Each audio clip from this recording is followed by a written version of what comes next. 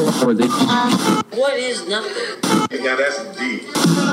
What in the fuck are we doing here? Free socks. What is something? That's deep, bro.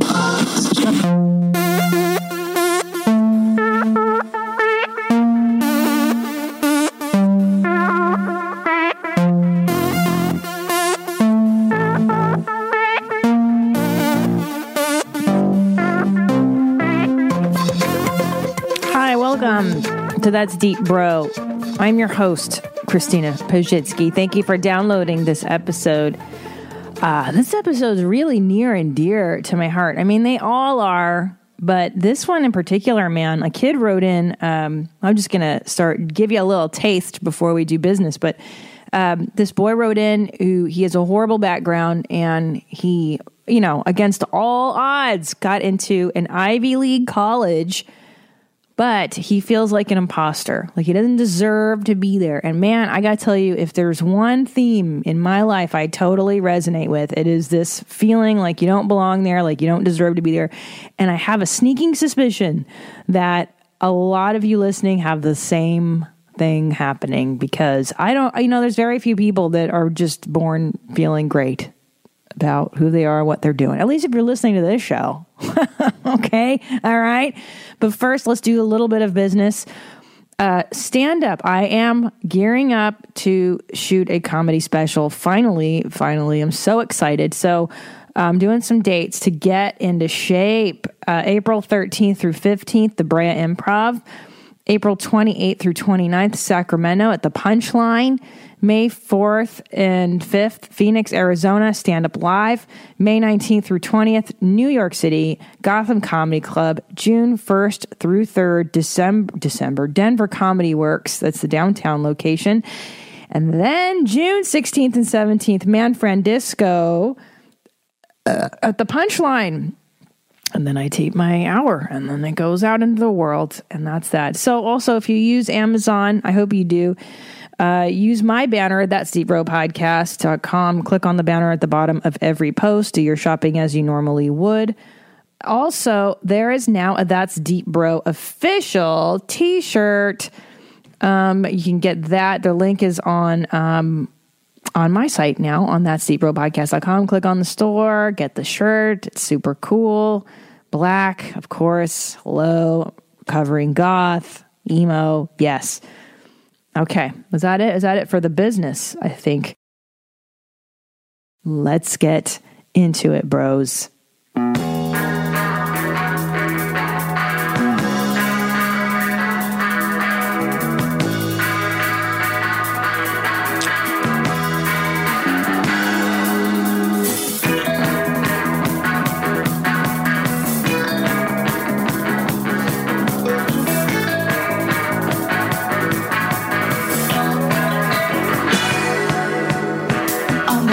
In the supermarket, I can no longer shop happily. I came in here for a special offer, guaranteed personality. I wasn't born so much as I fell out. Nobody seemed to notice me. We had a hedge back home in the suburb, over which I never could see. I heard the people who live on the ceiling scream and fight whisperingly. Hearing that noise was my first ever feeling. That's how it's been all around me. I'm all lost in the supermarket. I can no longer shop happily. I came in here for a special offer, a guaranteed personality. I'm all tuned in, I see all the programs, I save coupons for packets of tea. I've got my giant hit discotheque album. I empty a bottle, I feel a bit free. Kids in the halls and the pipes in the walls make me noises for company. Long distance callers make long distance calls, and the silence makes me lonely. I'm lost in the supermarket. I can no longer shop happily. I came in here for a special offer, a guaranteed personality. It's not here. It's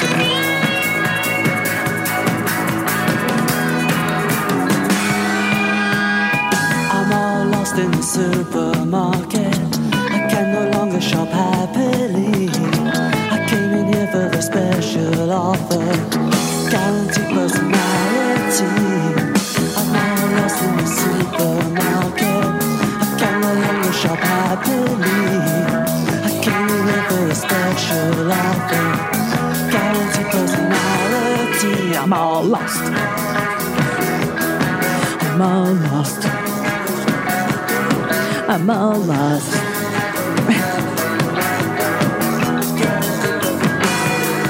I'm all lost. Jesus. I'm all lost.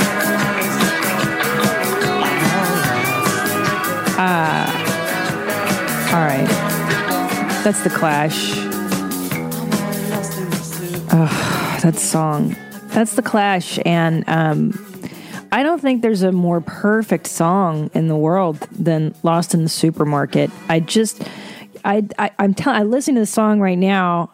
Tears come to my eyes. The lyrics are so amazed. And it's so silly I cry every time I hear this fucking song. And I thought of the song because of the nature of today's episode. Hold on. I gotta turn now. I'm too loud in my ears. About today's episode, the idea of entitlement. And I think it's one of the issues I've struggled with my entire life.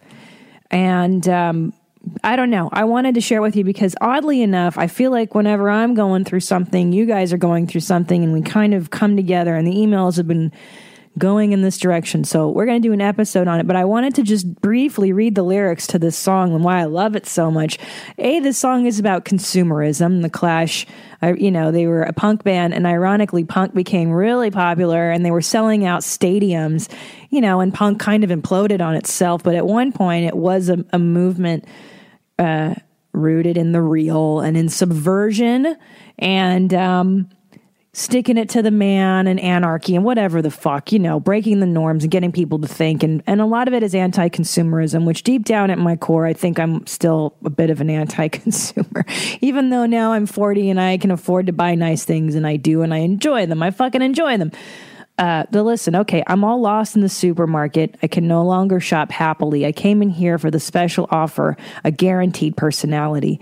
Now, this is the one listen to this. Now, if you were fucking born into nothing, okay, if you're like me and you were born somewhere in a province, Windsor, Ontario, Canada, across from glamorous Detroit, Michigan, into immigrant parents, and the apartment complex I grew up in and lived in Canada, it looked like, I guess what the equivalent is what they call council housing in England. And, just like depressing fucking modern era housing, right? Everything looks the same. You can build it cheap.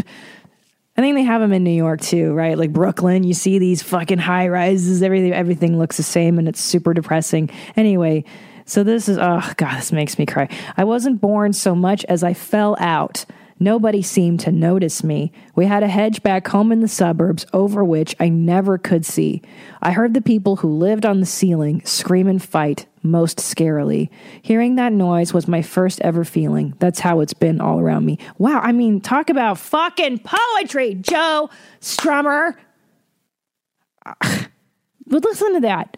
If that isn't fucking punk poetry, I mean, I fucking love Joe Strummer. Okay, so this is true. And if you grew up somewhere shitty, the walls were always paper thin, right? And you always heard people fighting. My first memory too, literally, is of people fighting. I remember hearing through the walls in Canada when I was a little kid. And anyway, this song always touches me, and I always have loved the Clash for this kind of shit. It's so smart. And then it talks about getting fed into consumerism, right? Buying that personality and getting out of the hard knocks life and getting into consumer life. And isn't that the same prison? Isn't that the same fucking thing, right? Are we ever free? I don't know. Anyways, interesting, and really cool in light of my lunch date yesterday with a certain important somebody in our lives. Who could it be? Where is he? God damn it. The sound cues never work on this show. This is why Tom does a sound on your mom's house. Anyways, Tom and I had lunch with the fantastic Dan Pena. Holy shit, right? And, oh, good, it's pinwheeling now, the MP3 with his fucking motherfucking cunts. You know, all I wanted was a fucking soundbite with Dan. Is that too much to ask? Computer. Maybe this one will work. I want to blow my motherfuck brains out. Hold on. God damn it, finally. Okay, here we go. I can finally play the motherfuck drop. Oh, it enrages me when technology does not work. Just look at the fucking bums you hang around with. There you go. Show me your friends and I'll show you your future. There you go. See? You're not the all end all shit. Who gives a fuck? Yeah. Dan Pena. I am so excited. We finally met Dan Pena face to face. And, you know, I won't get into the particulars of our meeting just because I want to save it for your mom's house. But one of the many reasons I love Dan Pena is because he's a guy who grew up in East LA, last name Pena. Mother of cunts. I mean, any more problems today? The guy grew up in East LA, Hispanic family, right? Dad's a cop, and hard knocks life. The guy grew up really fucking poor. He was in jail 5 times. He told us yesterday at lunch. And, you know, talk about somebody who should be in jail, right? Who should be a fucking loser. And I'm fascinated with people who really overcome so much adversity, who really, and especially in a time like Dan Pena, as around my father's age, I'm assuming, I think he was born in around, 1940-ish, around there. And that's not an era that encouraged people to have positive feelings or, there's no such fucking thing as self-help. I mean, yeah, they had Dale Carnegie and Napoleon Hill books, right? Think and Grow Rich. If you haven't read that one, fucking read your Napoleon Hill. Claude Bristol, who wrote The Magic of Believing, which my wonderful mentor and guidance love angel Phyllis Diller read, and it changed her life. But by all rights, there's no reason Dan Pena should have been successful because he came from a poor Mexican family in East LA. So there's so much, I think, that goes into rising above your station, right? There's so much that goes into, what's the word I'm looking for? Transcending where you're from. And I think a big thing on this show I talk about a lot is that you're not your history. You're not your mistakes. You're not your religion. You're not your race. You're not your gender. You're not your mommy. You're not your daddy.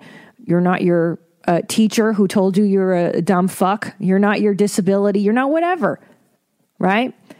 So I want to start by reading this email I got in, and I read this email, I'm telling you, and sometimes these fucking emails, you guys, I get so wrapped up because it's so, I get it, man. I get it. Okay. I get it. I'm not going to give away this. This is a gentleman who writes, a young man. He's 19 years old. He's a freshman at a very prestigious university. I won't say the name. So he writes to me, hi, Mommy, I'm 19. I'm a freshman at this school. The transition has been very difficult for me because I don't really feel like I belong here. Now, keep in mind, the school that this kid goes to is top in the United States, top of the fucking top. Okay, you're not an idiot if you get into this school. It's pretty fucking impressive. He writes, the transition has been difficult for me because I don't really feel like I belong here. I feel like I am the only kid who has ever had to deal with anything real. I grew up poor as shit and worked my ass off to get here. I mean, not just poor, but eat your cereal with a fork so someone else can use the milk poor. But that didn't really ever bother me until I got here and see my friends doing things that I just can't afford to do with them. This doesn't bother me all that much, but I just can't shake the feeling that I don't deserve to be here. And he writes deserve in italics. The truth is, I'm a fuck up and I don't belong around all these incredible people. When I was 15, my mom had a stroke and lost her memory permanently. She rarely knows who I am, and this continues to tear me up. At the time, I wished she had just passed away peacefully. I wish that it could have just been over. I know it would have hurt, but it would have faded. Now it's just a wound that a finger probes every time I hear her voice. I didn't know what and turned to drugs. I joined a 12-step and have been clean and clear for 2.5 years. I have fucked up too often to be at this amazing school. I feel guilty that I even have this chance. I have friends back home who are dying and pissing their lives away, and I know I should be one of them. Dan Pena says, show me your friends and I'll show you your future.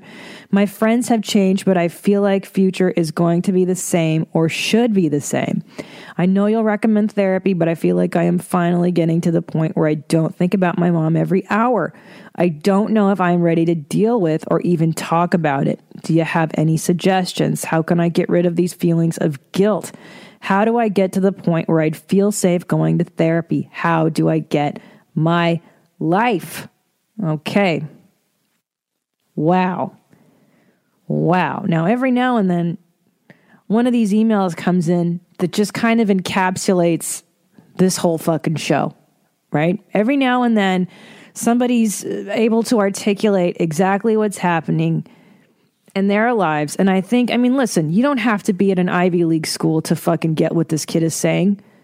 A lot of us feel like imposters and losers and fakes and phony just going into our fucking everyday lives, our everyday jobs, right?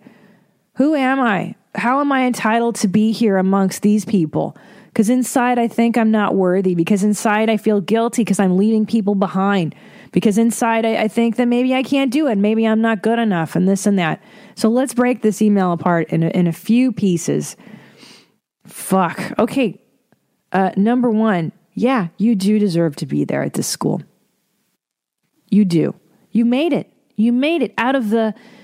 Let me tell you something. When I was pregnant with my son and I would go do shows at the Comedy Store, I would look in the audience and I would think to myself, you know how much fucking suffering a mother goes through to carry, to grow a human being inside of her? Do you understand that the amount of attention and love and sacrifice that goes into creating and maintaining the life of every human being?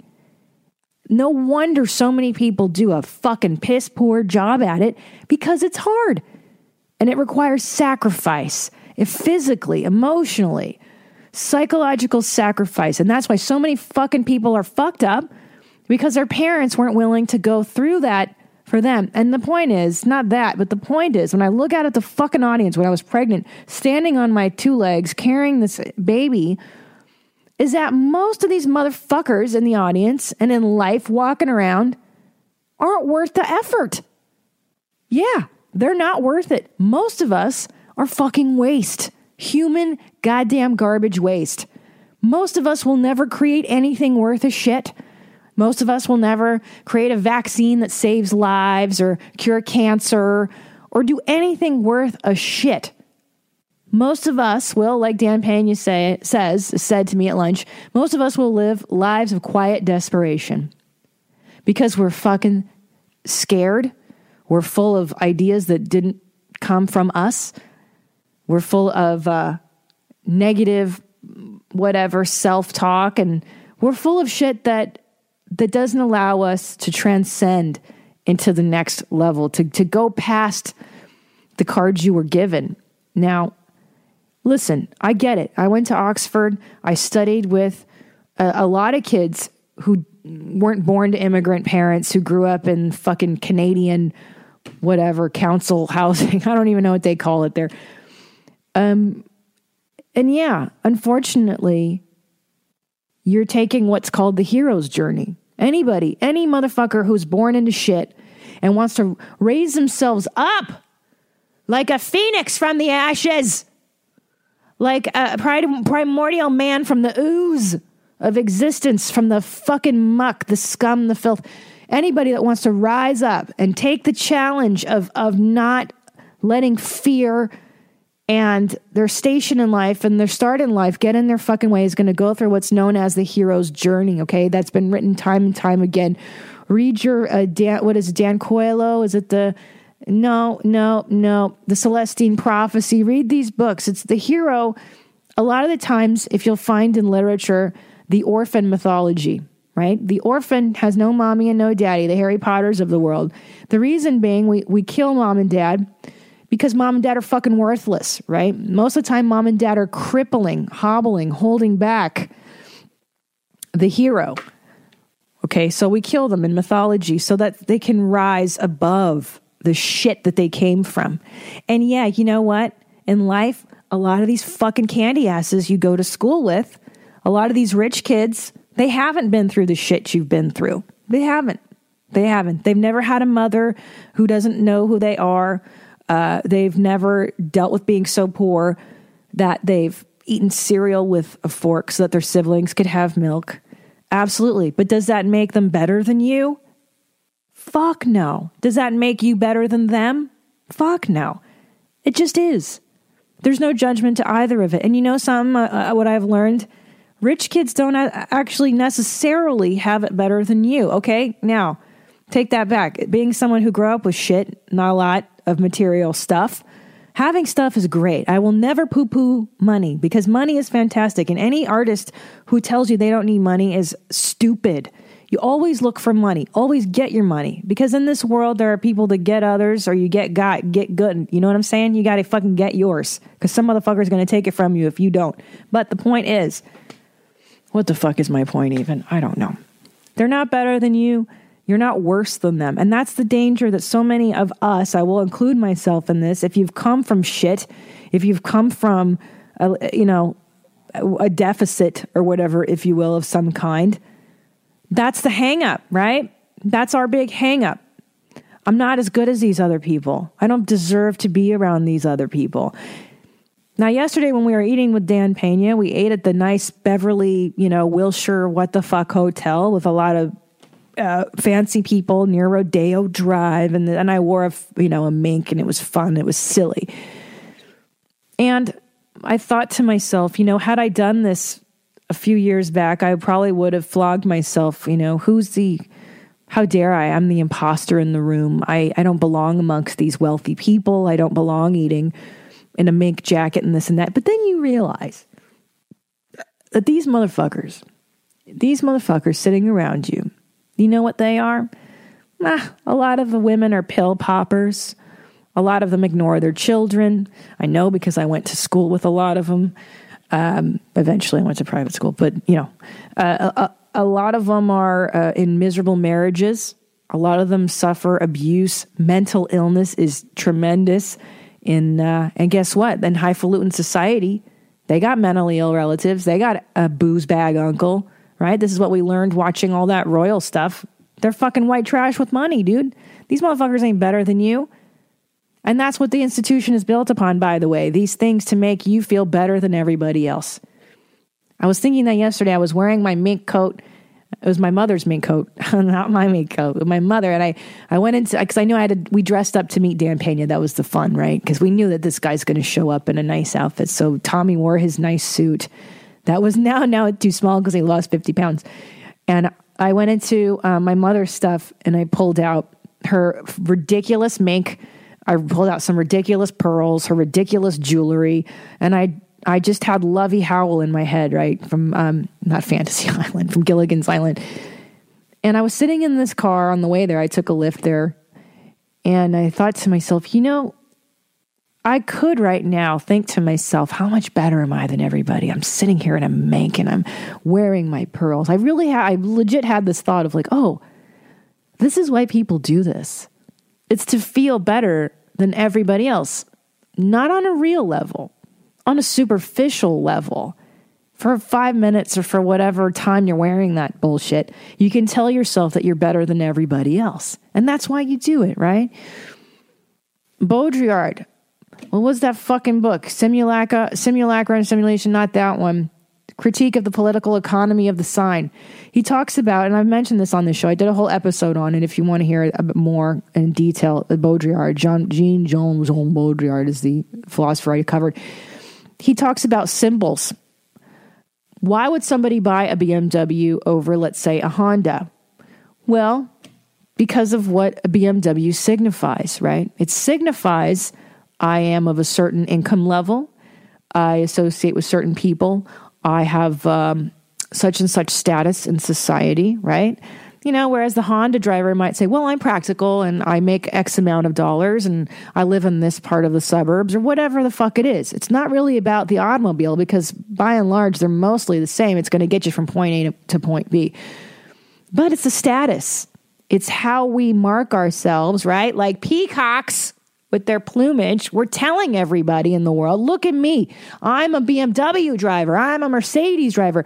And God forbid help me if I'm a Lamborghini driver. Jesus Christ. Is there anything more ridiculous? I'm a Ferrari. I have a Corvette. And none of these things are bad. I'm not poo-pooing anybody that has nice shit. If you can afford it, you should have it. If you can't afford it, then you're a fucking idiot.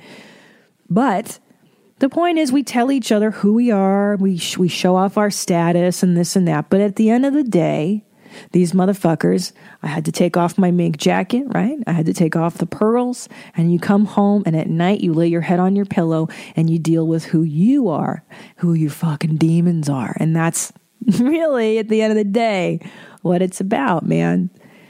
So there's that part of it, right? Guess what?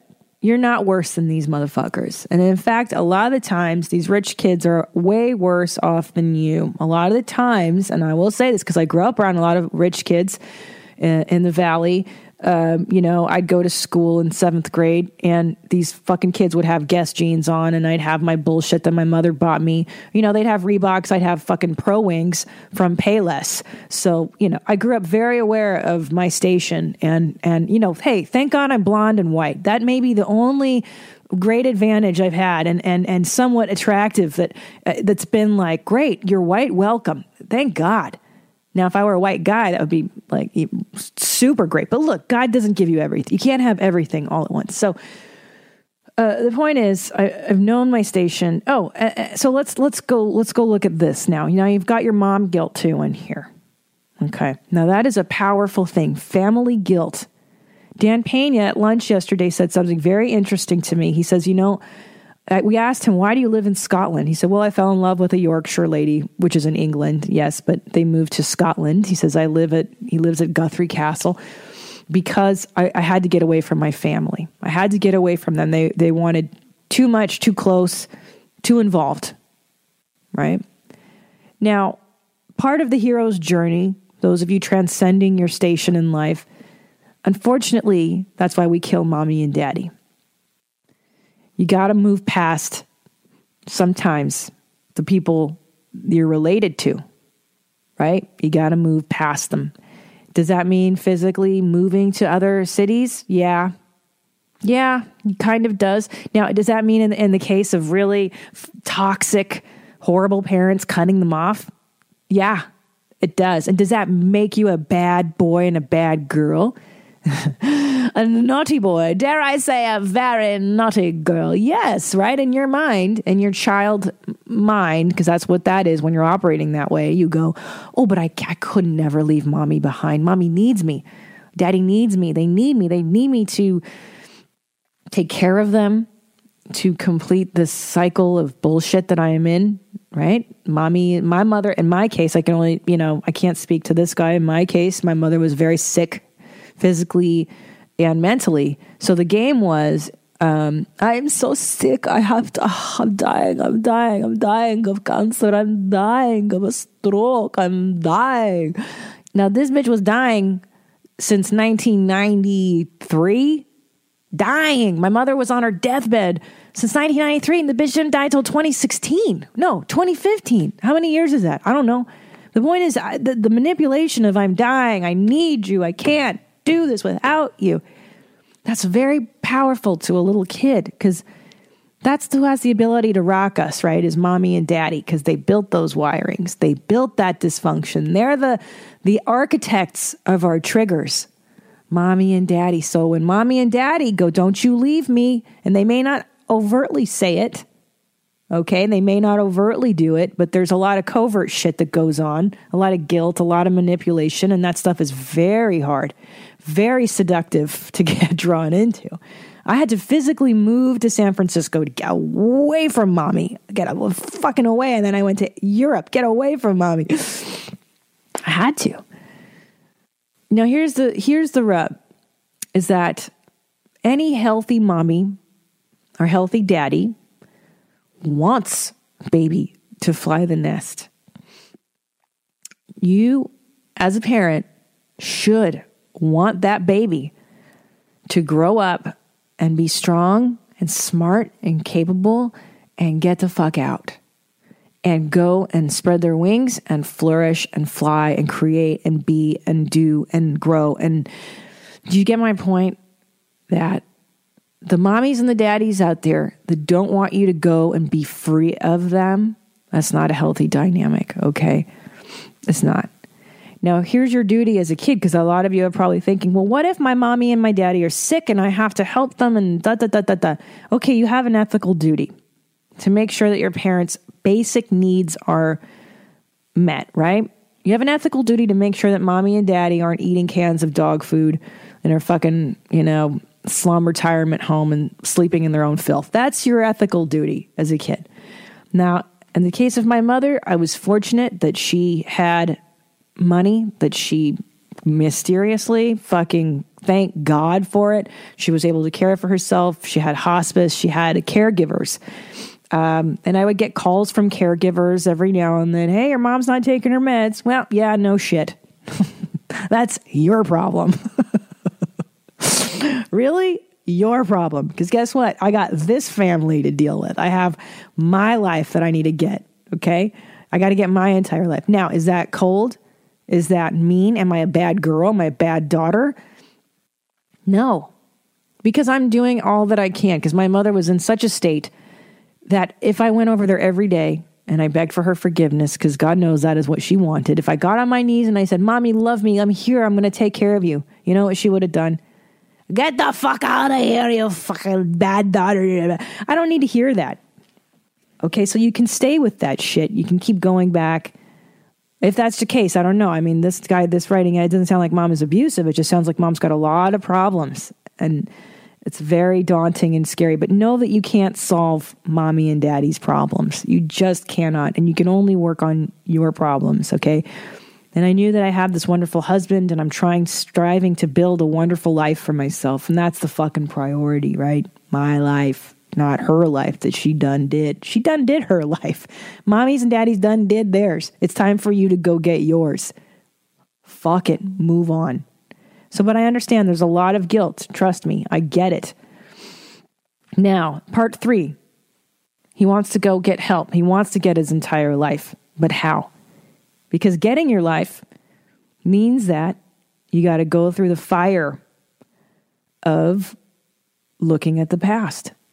And I'll tell you, looking at the past is what makes people drug addicts. Actually, not looking at the past, rather avoiding looking at the past.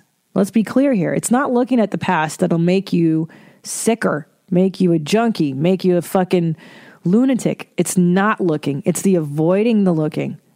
That's the danger. So that's what he's afraid of, right? If I go into therapy, it means that I have to rehash this horrible stuff that I don't want to rehash. I don't want to talk about it. Yeah, of course you don't want to talk about it. Because it was so painful thinking about it led you to drugs, of course. So there's that layer of like, hey, I don't want to relapse into drug use, obviously.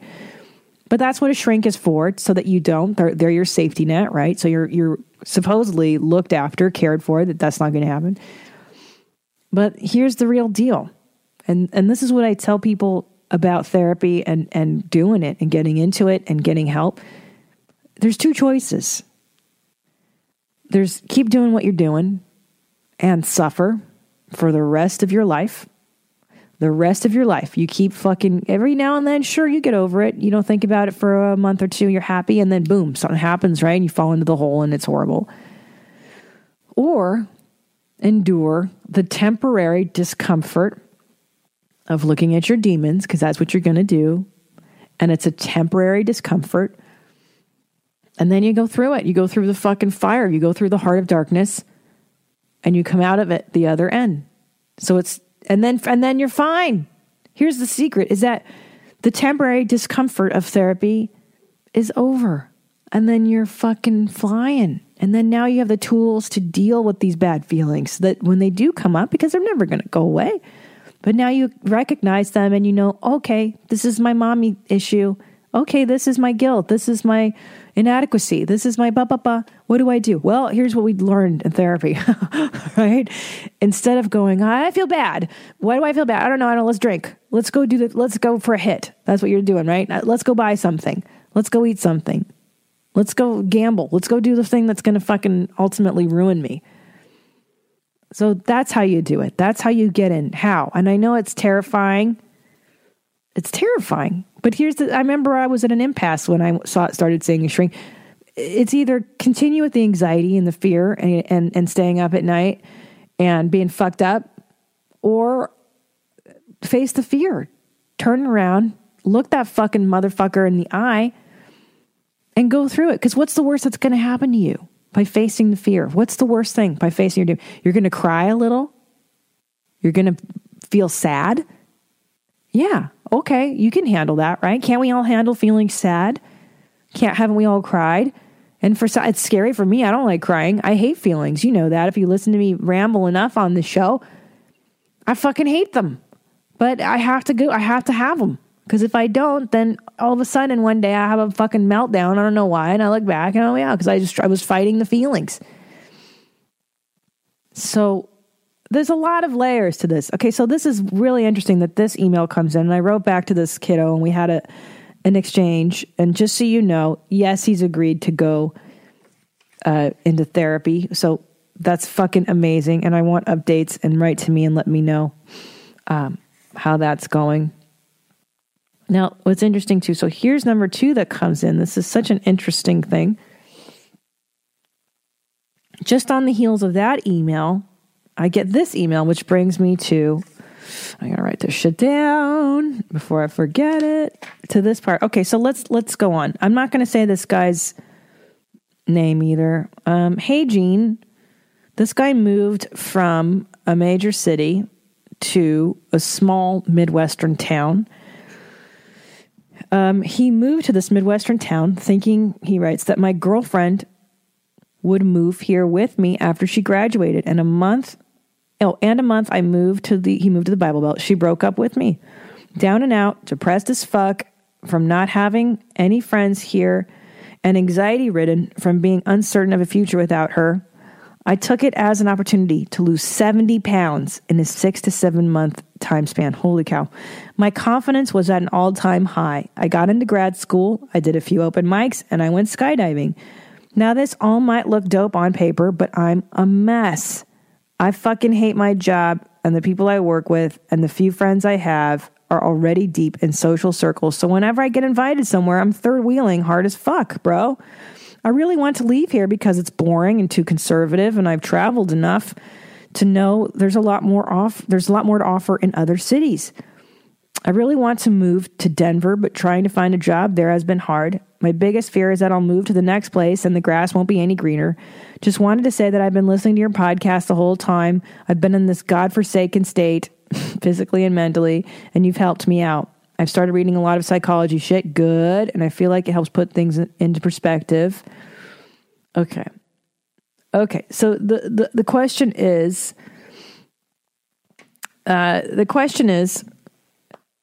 will moving be any better?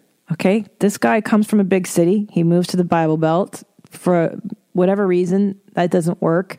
And now he's saying, I want to move to another big city, right? But should I bother? Because is it going to make a difference, or am I just being a weenie that way? Okay, and we've done this topic a little bit, but we've done it differently on this show because God damn it, in a lot of cases when people write to me and they go, "If I move, will this change things?" No, 9 times out of 10, you're going to take your fucked up shit and you're going to put it in some other city and you're going to recreate the same nonsense that you created in the first place. But the one caveat is when somebody already has their whole goddamn life, like this guy's got his life. It sounds to me like he's got his entire life. Sometimes the problem is external. Sometimes it is a matter of like, whoa, dude, I fucked up. This is not my tribe. And then that's when you got to get up and get the fuck out. Okay? So this is the one case. Now, if this guy would say to me, hey, Christina, I'm an alcoholic. I'm 200 pounds overweight. I can't seem to get my shit together. Will moving help me? No, motherfucker. No. Because your problem is up here. The problem ain't external. But in this case, my love, yes, I give you permission. Move to this new city. Have a little money in the bank account. That's number one. Always have money. And then find a fucking job. Hey, if you got to, wait tables for a minute until you can find the career job, you know? Go work at fucking Starbucks. I always tell people Starbucks is a great company. Go work there in the meantime. Not forever. Meet some people that way, whatever, and then find your career. Now, this brings me to this wonderful email. So keep this in mind. Let's put that in the back. So this other person writes in, this is from Tiffany. Okay, she writes, I'm afraid of religious persecution. After researching and opening myself to spirituality, I found a religion that agrees with my life experiences, paganism. Paganism is a religion that includes many traditions like Wicca, Celtic traditions, and Aboriginal traditions. I like it because it is fluid and accepting and there are no strict rules to live by. I practice Wicca and honor Scottish Celtic traditions from my ancestry. Or is it Celtic? I never know. Paganism has given meaning to the holidays, where before I didn't celebrate most holidays because the history never made sense. I've always been deeply connected to nature and energy. My point is, I truly believe in my experiences, and I'm happy I can finally express my spirituality through paganism. I've come out as pagan to my fiance, my sister, a few friends who have been very supportive. My problem is that I am afraid to be open about my spirituality in public, even though I have religious rights through law. I live in a predominantly Christian town, and I work with 2 Christians who believe witches should be condemned, which makes me very uncomfortable because they openly talk about the Lord condemning people at work. They are misinformed by their church about their religions and are brainwashed to think a peaceful, nature-centered religion is evil. And by the way, I believe Christianity has its roots in paganism. Hello. Hence, Salem witch trials. Okay, I am fine with people practicing religion as long as they are not harming anyone. Unfortunately, they don't agree. I'm afraid Christians will target me and harass me. Okay, so here's the question. Should I be proud of my spirituality and own it publicly? Remind hateful people I have as much legal right to practice religion as they do? Or should I keep it to myself to avoid harassment? Please let me know what you think about this. Any advice would be amazing. From Lee. Lee. No.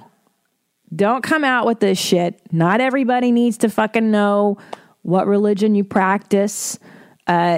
Because they're retards. Why would you fucking don't come out to people that aren't gonna accept you? Now, I get it. You want to live out. Everybody in society today wants to be fucking proud and out, and I'm this and I'm that, and you should accept me and this and that. And in an ideal world, sweetie, yes, of course, in an ideal world, you should be able to do this. But unfortunately, there are backwater, hillbilly places. There are people who are fucking dumb and crazy and not forward thinking and don't want to tolerate others. And that's why they come together in places and they live together. And you know what? That's fine. You know, I don't know why people always want to change those folks. Let them fucking be weird. Let them do their conservative whatever. I don't like paganism fucking thing. Because here's why. Now this goes on the heels of the last emailer. Because your job is not to stay and fight the idiots. Your job is to get your life and go find your tribe. Fucking move. Guess what? In LA, you can be a pagan Wiccan Satanist who wears a tutu and a leotard and tattoos leopard whiskers on your face, and nobody will look twice. San Francisco, same. Denver, progressive. Where else am I thinking? Portland. Jeez, Portland, yeah. Seattle. Miami. Jesus Christ, you can do whatever you want there. It's Sodom and Gomorrah. New York City. I'm sure there's a million places on the planet Earth. Austin. The city has weirdness in its slogan, right? Keep Austin weird. So my point is that staying in with your fists up and fighting the people that don't get you, I mean, you could spend your whole life doing that crap. Or turn it around and run to the other Wiccans and the other witches and the other join a coven. Is that what they're called? Coven. And, get weird and drink each other's menstrual blood together. Go where you're happy. And, I fucking saw some documentary a while back about these two lesbians who are, in love, and they're living somewhere in a small southern town where everybody hated them, where they were hated. And I'm thinking to myself, well, fucking move. Get the fuck out of there. Don't live there, God damn it. Don't even go there. Don't drive. And I feel the same way. Look, I have my own beliefs, and these towns that I don't agree with me philosophically or whatever, don't like me because I'm a woman, I don't fucking go there. I don't perform there. So it's a waste of your time to fight. And that brings me to another point that, look, I don't know what happened. Everybody feels entitled to be out and proud about every fucking thing they do. Stop it. No, not all the time, okay? There's some things I just think, keep it to your fucking self. Does your 70-year-old grandma need to know that you're poly and bi? Why we talk about that on your mom's house? Does your mom and dad, do they need to know that you like to put on a rubber mask and engage in pup play? Because you have shame about what it is you're doing and you need to get approval from somebody else? Because I think at the end of the day, there's a little bit of that, right? I feel weird. I got to get approval. I got to fucking make it right with everybody. Look, some people are not going to understand. That's my point. It's not that you should feel shameful or have secrets. It's just that some things are not appropriate for everybody to fucking know. Especially religion, especially in this country. We're so hung up on religion. This is such a big bullshit issue. Everybody's so hung up on what God is and this and that. So don't even touch it. Don't even touch it. God damn it. Right? Like the Romans, the Holy Roman Empire. You know how they stuck around for so long? Tolerance. Religious tolerance. They didn't give a shit.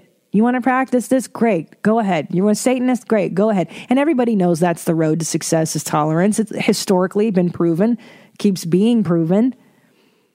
But, hey, that's an ideal world. And the Holy Roman Empire fell.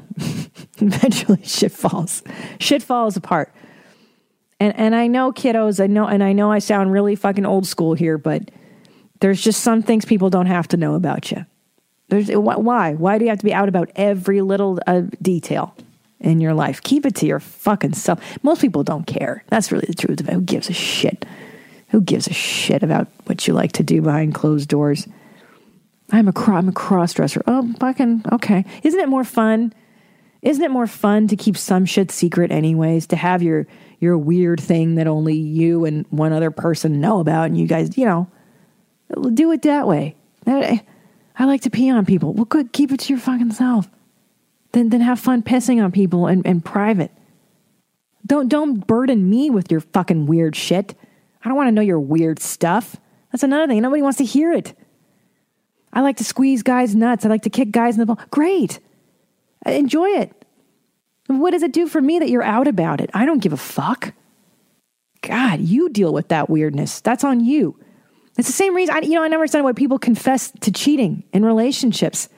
The reason a motherfucker confesses is for them, for their guilt to be alleviated. It doesn't help the other person. Jesus Christ, I said, Tom, if you fucking cheat on me, keep it to yourself. You deal with it. That's your guilt. You lay in bed at night and have that shit eating away. Don't give it to me. You did the crime, you do the time. Jesus Christ. Now I'm all fucking fired up. Okay, one last email, and I love this one. This is such a big one. Yeah, okay, so I'll read it real quick.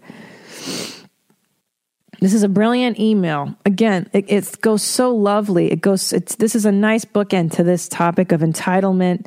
And by the way, when I say entitlement, I don't mean it in a negative shitty sense. I mean it in a way of like, of deserving to be in a space. I think the word deserving is a bit better than entitlement. It goes together. And I will say in comedy, I've learned this lesson watching men over the years, because I came into comedy very not, unsure, tentative. I didn't believe I had a right to even pick up a microphone, because I think, 15 years ago, comedy for women was drastically different. We didn't, I was the only girl at the open mics, and I don't know if it's changed any now, but it was very terrifying and daunting. And I tell you, it took a lot of years for me even to feel like I had a right to talk into a microphone. Because I would watch the boys, and the boys, man, these dumbasses, they'd stand up and they'd talk into the microphone like they had every right to be there, right? Saying stupid shit, not funny.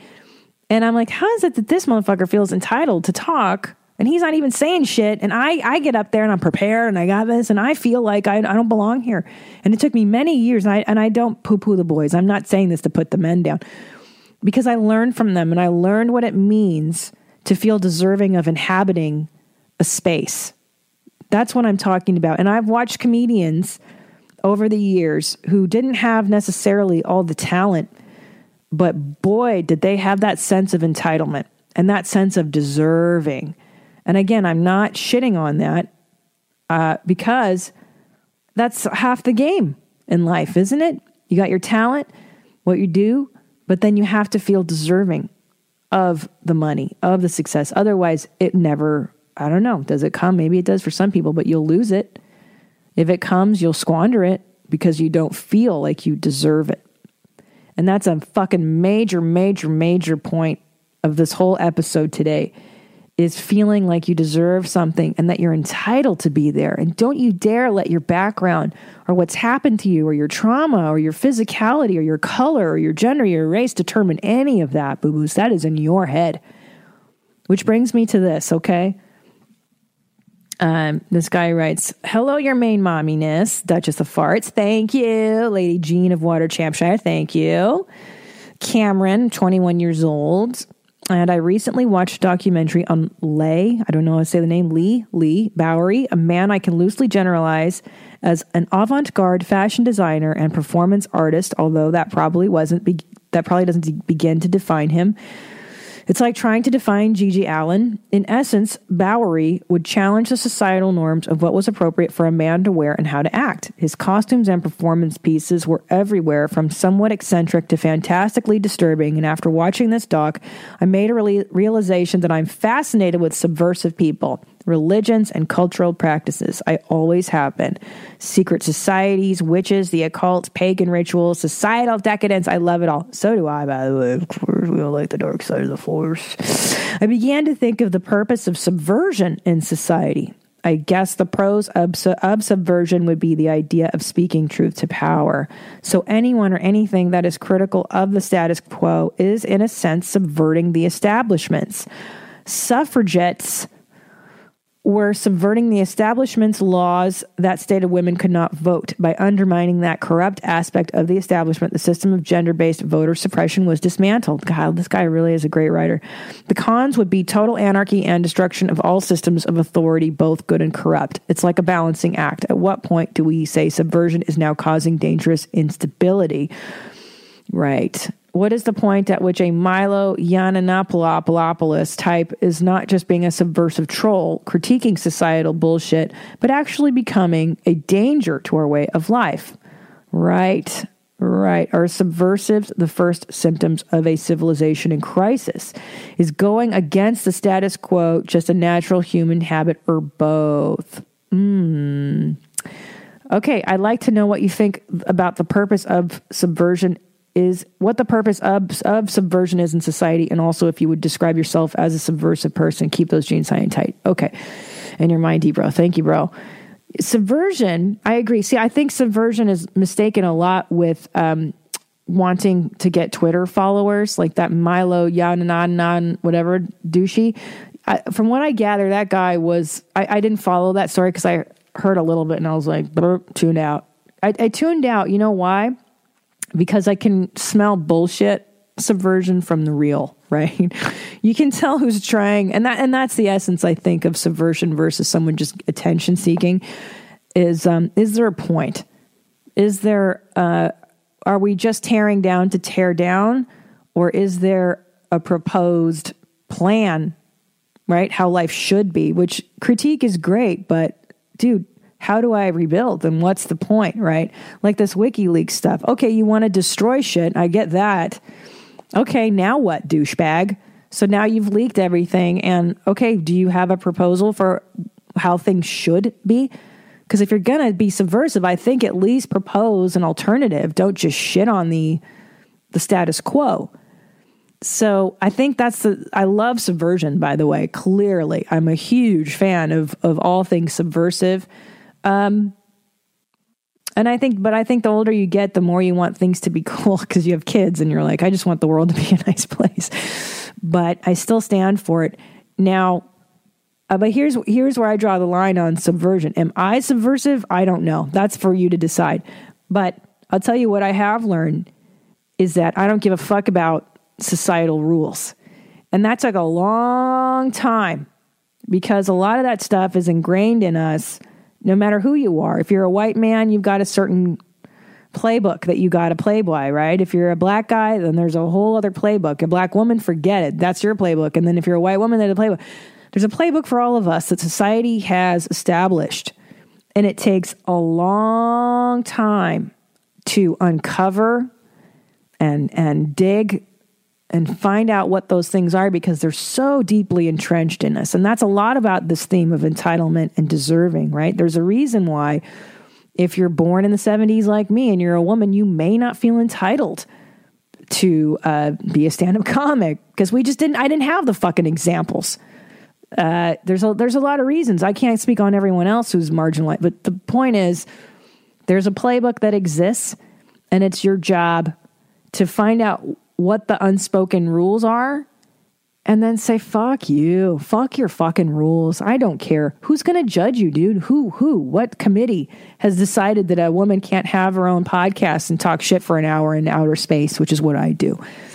Who's telling me that? Who's telling anybody that? So the point is, subversion's wonderful. It's necessary in society. You know, I make fun of non-binary stuff, but in reality, I like it because it's opening up our way of thinking, right? It's, now to speak back to the Wiccan lady, I mean, there's a point where it's like, that's subversive as fuck, right? To practice paganism, witchcraft, and all that stuff. Yeah, but there's also a little point of do it where it is a bit of a safe place, right? Like I do me, but I do me in LA. Okay. I do me, amongst other liberal weirdos, because here I go. There's a saying that Oprah Winfrey says that I absolutely love, which is go where you're celebrated, not where you're tolerated. Did you hear that? Go where you're celebrated, not where you're tolerated. And that's a wonderful saying. And I that's like my mantra whenever I think, oh, they're being weird about having me here, or, you know, I don't feel welcome here. Well, fuck them. Go where they like you. Go where you're celebrated. Go where they want you. And I'm really thankful now in society that we have opened up, you know, and in my case with female comedy, I'm seeing the younger generation. I'm seeing like 20-year-old boys who come to shows and they look at me and they laugh as if it's not a big deal. It's a given that there's female comics. Now, when I started, that wasn't the case. You know, it wasn't a given. It had to become that in order for me to be accepted or whatever. So, you know, society comes around. Eventually society comes around, but it takes a long time. And as you can see right now, I think we're having a backlash to all the progress that kind of happened, right? The gays had their rights in the military. We had fucking people pissing in bathrooms. We had, you know, whatever, women doing stuff, driving in Saudi Arabia. And there's always a backlash. There's an expansion and then the elastic band theory, right? The rubber band theory, it kind of comes back, but it'll go back. This is not new in history. This is not new. Everything does this. So subversion, everybody is responsible for their own subversion. You're responsible for it. You know, like, especially with motherhood, I talk about this shit a lot too, especially with motherhood. Boy, there's a lot of unspoken cultural norms. Number one, You got to be about your kid 24/7, right? If you're not fixated on being a perfect mother, you're not doing it right. It's a lot.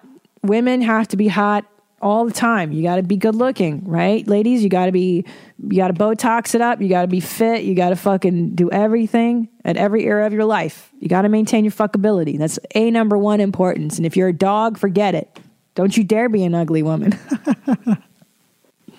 That's just the woman stuff. I don't fucking think about other people. So sorry if you're listening and you're a black guy or a Latin man. I don't know. I don't know what your guys' norms are, but boy, everyone's got their shit to overcome. Believe me, everybody's got their stuff they need to subversive.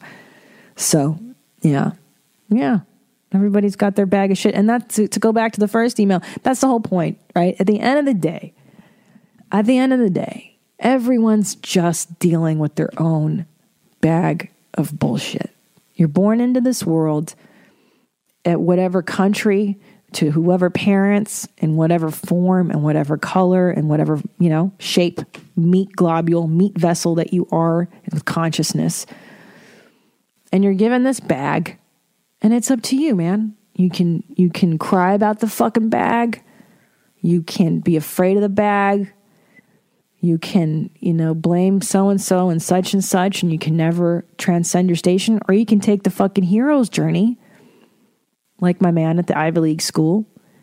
You take the hero's journey, like my man who's going to move to a major city and get out of the Bible Belt, right? Like my girl who's going to move out of where she lives and practice witchcraft amongst other witches. Or you can be a chicken shit. And you can blame other people for your sadness, and you can live for that. So there you go. All right, I have to go. I got to take my kid to the dentist. He grew teeth. Can you believe that? I don't know how bitches breastfeed past 1 year, because by then the kid's got a fucking set of teeth, bro. I'm a perfect mom, and I breastfed for 47 and a half months. That's what bitches say. Isn't that crazy? It's fine. He's fine. The kid's fine. Okay. I love you. Email me. That's deepbropodcast@gmail.com. I'd love to hear from you. I find it very fascinating that our stuff it's all in the ethers, guys. We all share one mind. There is no separate you and me. Believe it or not. There is no you. There is no me. We're all part of the collective consciousness. We all share a fucking thing. Isn't that interesting? Yeah. That's why there is no difference. There's no black, there's no white, there's no Muslim, there's no fucking difference between any of it. Who cares? We're all just douchebags, just trying to get our lives, man. All right, I love you. Be good, and stay deep, bros. Now what? I don't know. Philosophize with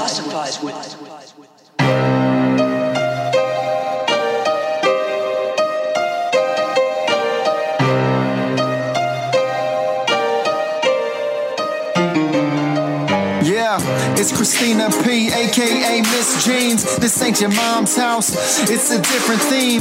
Gotta be critically thinking. Like you caught up at a cocktail party, our thoughts start to sink in. John Locke, or was it Socrates? Aristotle or Plato, maybe Hippocrates. Got us talking all properly, topically. Just a comedian discussing these philosophies.